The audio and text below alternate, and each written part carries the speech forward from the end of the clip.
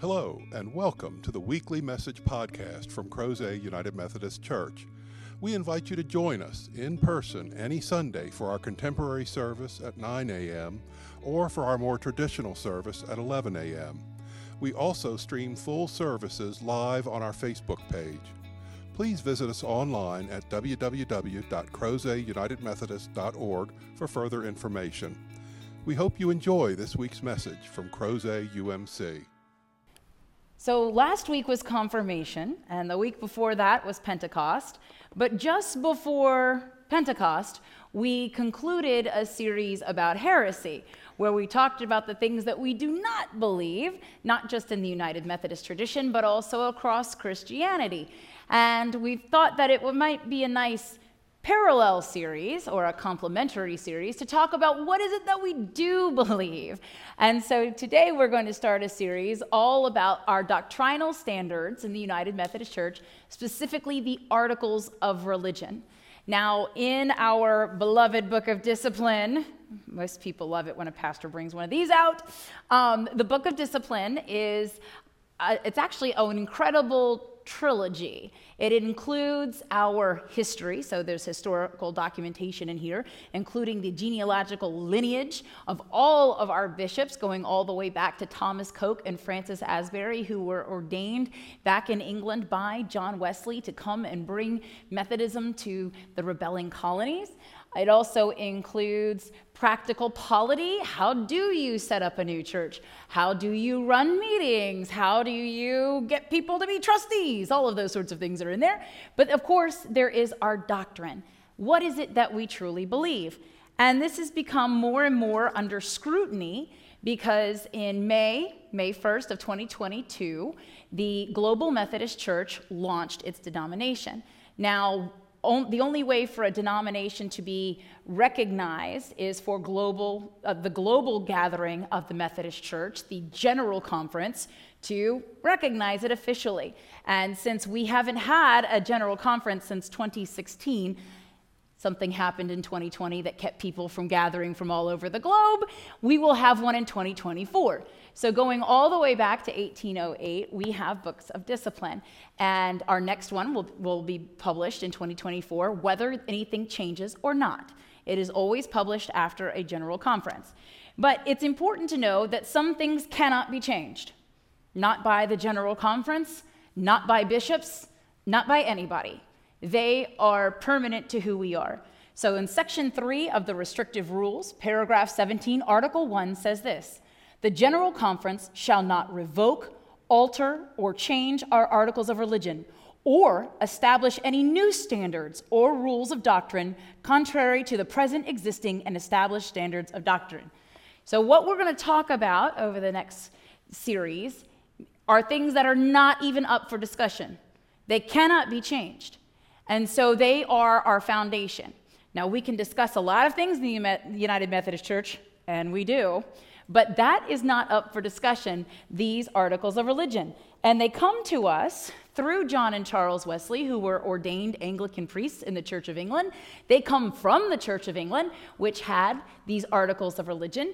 And John and his brother Charles kind of paired out the ones that were specific to the monarchy in England and gave these to the American iteration of Methodism. And they have been in place since 1808, and they cannot be changed.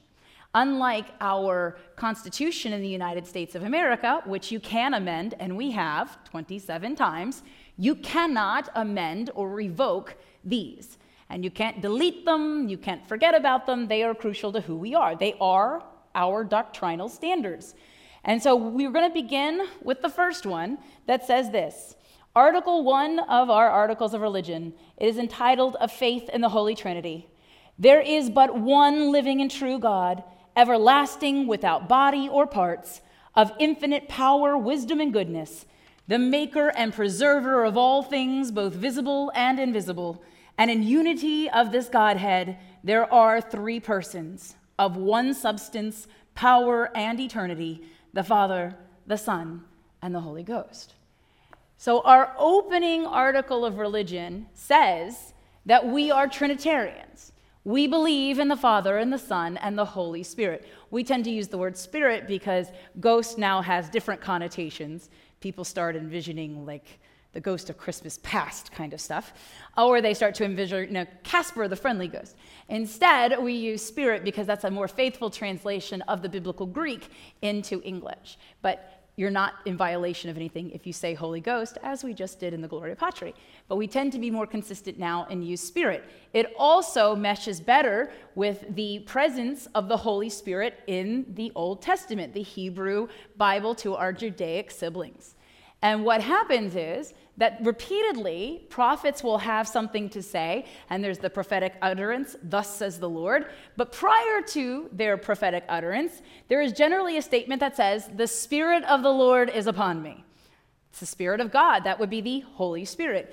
And so that's not a new thing. The Holy Spirit has been around, but it came to us in a new way on Pentecost. And Jesus is telling his apostles in chapter 14 of the Gospel account of John to expect this new movement and presence of the Holy Spirit. It's going to do something that it has never done before for all people. And that is, as Jesus is preparing to be betrayed on this same night that he's talking to them, as he knows that this will be some of his final acts in earthly ministry. He wants them to know that they have not been abandoned or forsaken. He wants his apostles to know that God is never going to abandon them. Not God the Father and not he, God the Son. That instead, the next revelation for them and their next experience will be the Spirit of truth, the advocate. Some Bible translations say the comforter. The Holy Spirit will come to them. And Jesus says to them, if you love me, you will keep my commandments. Your fulfillment of what I have told you to do, love God and love your neighbor as yourself, your fulfillment of that reflects your love of me. And then Jesus says, I will ask the Father, and he will give you another advocate to be with you forever. Forever. There's no breaking this relationship. There's no God leaving you and abandoning you. There's no wandering to a place that God cannot be with you. You will have the Holy Spirit with you forever. And this Spirit of truth, the world cannot receive it. It's not just out in the world and anybody can grasp hold of it. The Spirit of truth, the Holy Spirit, is not something that can be seen or simply known. It is something that is experienced. It is a relationship with our God. And this Holy Spirit is going to abide not only with you, but within you. And we experience this in baptism when we have the outward and visible, tangible sign of the water being poured on those who are being baptized, and the laying of hands and the invocation of the indwelling of the Holy Spirit. That yes, in fulfillment of what Jesus said, that those who choose to receive God in this way do. That the Holy Spirit comes and is inside you, is a part of who you are, loving you and perfecting you from within, so that you may be a faithful servant to God on the outside. And all of this is a transition for the disciples. Because before this, only certain people at certain times received the Holy Spirit. But now Jesus is talking about that anyone who so desires can receive this piece of God's self. This is a whole new understanding. And we, as modern day Trinitarians, we have this baseline to come back together and join with all Christianity. Which is pretty incredible because, as you know, there are not just one or two denominations in the overarching umbrella of Christianity. There are many divergences, many iterations. There are many. You have the Roman Catholic Church. You have all of our Orthodox siblings in Christ, Greek Orthodox, Russian Orthodox, Byzantine Christians. You have multiple iterations of Lutheranism now. You have multiple iterations of the Presbyterian Church. And then there is a multiplicity of options within the umbrella of our Baptist siblings in Christ, just to name a few. There are a lot of different ways that Christianity is experienced, lived out, and identified in the world. But we all come back together on the Trinity. No matter how far we go and how deeply and profoundly we argue, we always come back to God the Father, God the Son, and God the Holy Spirit.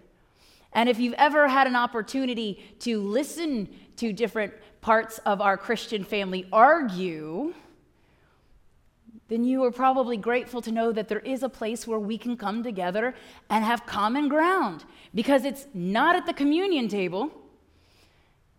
Absolutely not. We have our Catholic siblings in Christ who believe in transubstantiation. They talk about accidents and incidents in the elements, that there is the bread and the body in one, that there is the cup, the blood, and the wine in one, and that there's transformation that is happening, and that those things actually transform over into the literal body and blood of Christ.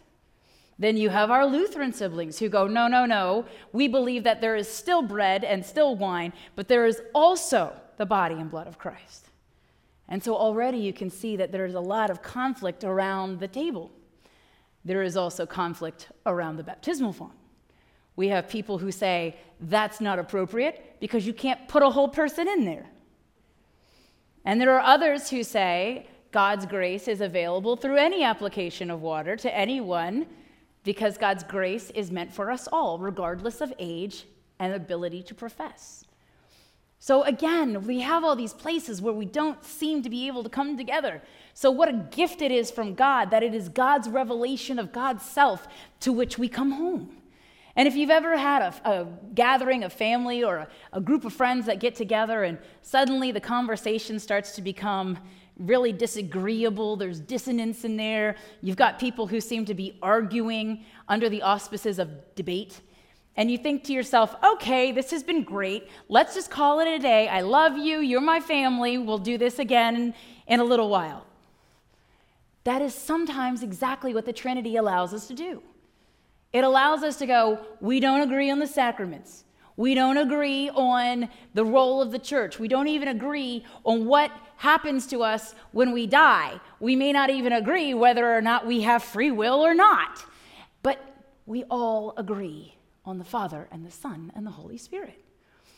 And that's a beautiful gift. Because what God is saying is, I am not a one and done God. I am not a God who says to you, you have one chance to understand me, one chance to get to know me, and if you blow it, it's over. Our God has said, I have come to my people as God the Father. I have come to my people in Jesus Christ, God the Son, the incarnation. I have come to my people in the Spirit of the Lord, the Holy Spirit. And even that doesn't begin to fully explain who I am to you, because our brains are finite, but our God is infinite. And so we have to try to see what we can understand. And it doesn't make a lot of sense, because anybody who thinks they fully understand the Trinity very quickly starts to unravel when you try to explain it and try to detail it too much, right? That was that whole heresy of modalism. You can go down a big dark hole of trying to give metaphor for the Holy Spirit and the Son and the Father, and next thing you know, you are doing heretical things. Now, it's not going to destroy the world, but it is going to impact how people understand this truly unique revelation of God's self in three distinct persons. And we as clergy, we own a bit of that problem for you, because we want to help, we want to give examples, and then we say things like, the Trinity is like H2O. No, it is not like H2O. God is greater than molecules of water. God is bigger than that. We try to come up with other things like roles, which is classic modalism, right? Like, think about how a person can be a parent and a child and also have a career. And you're like, no, that's modalism. Let's just stop there. Because sometimes we just need to marvel at the mystery of the Trinity. How is it that God the Father is not God the Son and is not God the Holy Spirit, but yet they are all three truly God? How is it that God the Son is not God the Father, is not God the Holy Spirit, but yet all three truly God? How is God the Holy Spirit not God the Father and not God the Son, but yet all three are truly God? Aren't you glad you don't have to go before the Board of Ordained Ministry and explain that? A lot of people wish they didn't have to do that. Here's one of the reasons why the United Methodist Church practically would never even think of touching the Trinity. Besides the fact that it is upheld in Scripture by the words of Jesus Christ, besides the fact that it has been confirmed over generations and generations in the tradition, the experience, and the reasoning of Christian community that far expands beyond any denomination, besides all of that, a lot of clergy have had a lot of schooling and a lot of running gauntlet and testing just to be where we are today, and we're not changing that. We have where we are. We're not going to change that. In fact, if God chose to reveal God's self in a fourth person, according to our restrictive rules, you would have to disband United Methodism completely and have new articles of religion. You couldn't be like, well, according to the fourth person that God revealed God's self as. No, you can't do that. You cannot touch the doctrine of the Trinity. It is preserved. It is sanctified. And it cannot be touched or twisted or transformed. It is what it is because we are Trinitarian Christians. And so we have this common anchor in Christianity, and that's pretty much the only one. But thank God we have it, because the Trinity is about relationship. The Trinity is not only about God choosing to be in relationship with us, but God showing us the relationship between the persons of the Trinity. You'll notice that God the Son is here in the Scripture today talking to the apostles about what God the Father is doing apart from God the Holy Spirit, apart from God the Son. There are clear descriptions within our canon of Scripture that talk about how they engage with each other. The other place where you see very clearly that all three persons of the Trinity are coming together for our benefit is the baptism of Jesus Christ.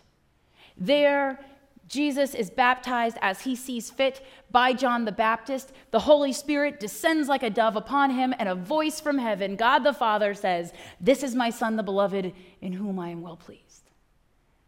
And for anyone who was blessed enough to be there that day, they got to experience the Trinity live and in person. And we just get to read about that moment. So the Trinity is showing us that God believes in relationship so centrally to who God is, even larger and bigger than the three persons of the Trinity, the Godhead itself, that we are to mirror that in who we are. We were created in the image of God, which means we were created to be in relationship. We were created to be in relationship with God and one another. And if we're not in right relationship with God and we're not in right relationship with each other, then we are fundamentally failing to live up to the image in which we were created. And that's a hard thing to live up to because a righteous relationship is not easy. People don't always make it easy. Have you ever had somebody give you a backhanded compliment? You ever had that happen to you? Where it's like they're trying to be nice, but then you're like, wait a second. One time I had someone come up to me after church, not here, after church, and they said to me, "You preach pretty well for a woman." Actually, what they said was, "You preach pretty good," but I grammatically corrected it. "You preach pretty good for a woman. I'll see you after church." Let's talk about that. Really? Of course not. That's not how we want to talk to each other. That's not how we should be. I appreciate you trying to give me a compliment, for women. But at the same time, that's not going to help our relationship. That's not going to help us be better. That's not going to help us be more united. We have to focus on how our relationships can help us to truly be the best that we are, not only as individuals, but together. And that's what God is revealing in the Trinity. That yes, God the Father is sufficient. Yes, God the Son is sufficient. Yes, God the Holy Spirit is sufficient in and of themselves. But together, it is so powerful and profound, which is why it is preserved forever in our doctrine. You can't touch it. You can't tweak it. You can't change it. And why would you want to? Because in a world where there are probably now pushing 100,000 different denominations in Christianity, shouldn't we have one place in God that we can come back together? Just one. Just one. And one might hope that it would be in Jesus Christ. You know, Jesus only really quizzes his apostles one time. He's a really great teacher. He does not spend a lot of time like, pop quiz, what does it say in Deuteronomy? He doesn't do that to them.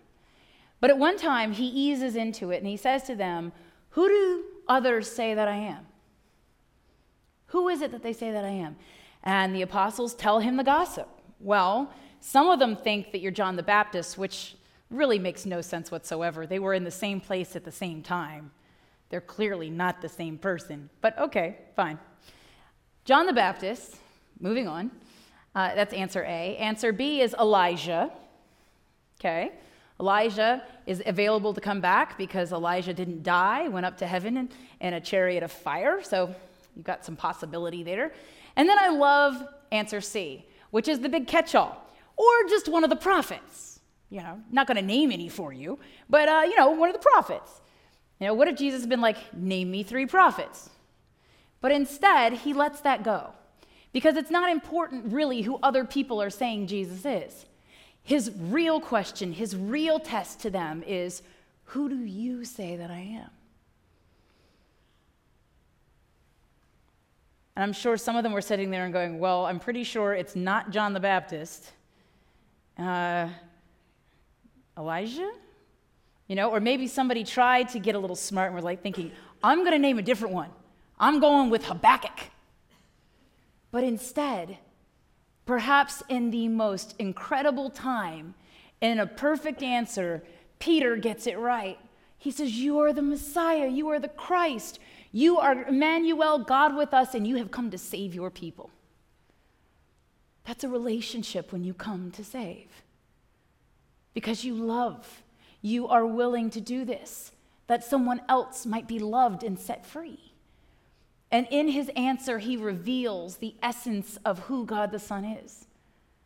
I have come not to be worshiped and adored. I have come to save, to heal the sick, to liberate the prisoner, and to announce that the time had come when God would save God's people. To quote the prophet Isaiah. That's a whole different understanding of what is happening in Christianity. And within Christianity, within our family, we can get mired down in all the little details that we don't quite agree on. Do you have free will or don't you? What happens when you die?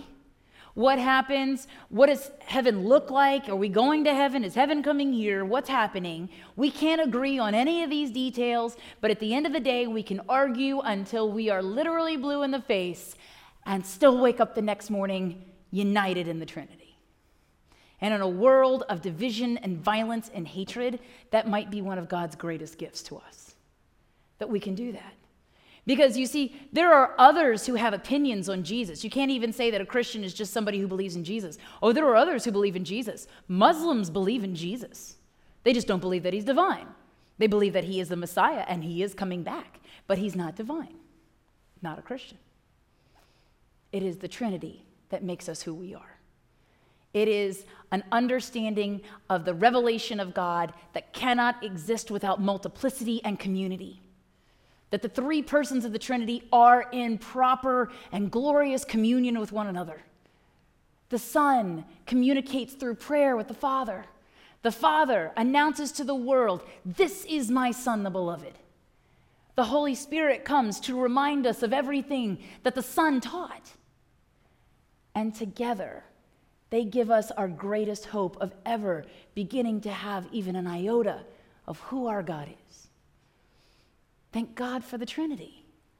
Because otherwise, we'd be trying to explain something, and we would be trying to picture or tell. And you know what? People don't do a good job when they try to create what God is on their own. If you go all the way back to the book of Exodus, you'll see that we failed miserably in this. Imagine the Israelites. They've just come out of 400 years of bondage and slavery in Egypt. They've just come out. They are now liberated people. They gather at the foot of Mount Horeb or Mount Sinai, depending on where you're reading in the Old Testament. And there they are. And God says to them, I will be your God and you will be my people. And this will be the start of a brand new aspect of our relationship together. And then Moses goes to get the first 10 commandments, and the people think, Let us have something that encapsulates who our God is. Let us have something that we can look upon to be focused in our worship, to help us feel more connected with our God. And what did they choose to do to God? They made God a baby cow. That's what a golden calf is. It's a baby cow.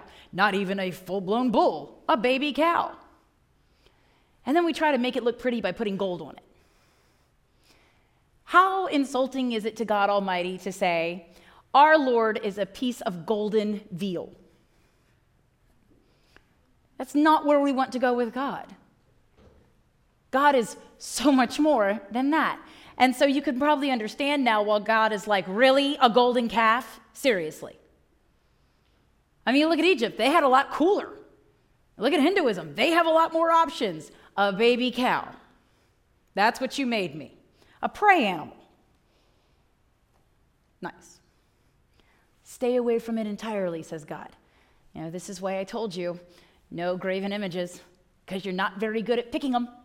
Don't do it. Instead, focus on the relationship. Focus on the deeper, more profound meaning of the Trinity.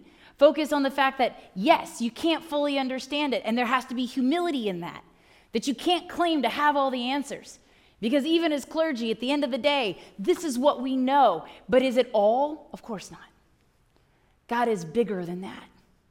And we try so hard to give you symbols, the 3 interlocking rings or the triangle. We try to give you something to look at, to try to give you something that you can grasp onto. And all of those fall woefully and pitifully short of God's glory. Because really, the Godhead is greater than those 3 rings interlocking. The Godhead isn't the triangle. The Godhead is the entire paper it is shown on. It is the banner upon which it hangs. It is the world on which those things exist. God is too big for that. And we try so hard to make God come down to our level, to be something that we can encapsulate, or something we can focus upon, and something that we can understand. But what we need to understand is we can never fully know God now. But as our call to worship said, one day we will see. We will see face to face. We will know fully. Right now, this is all a dim mirror.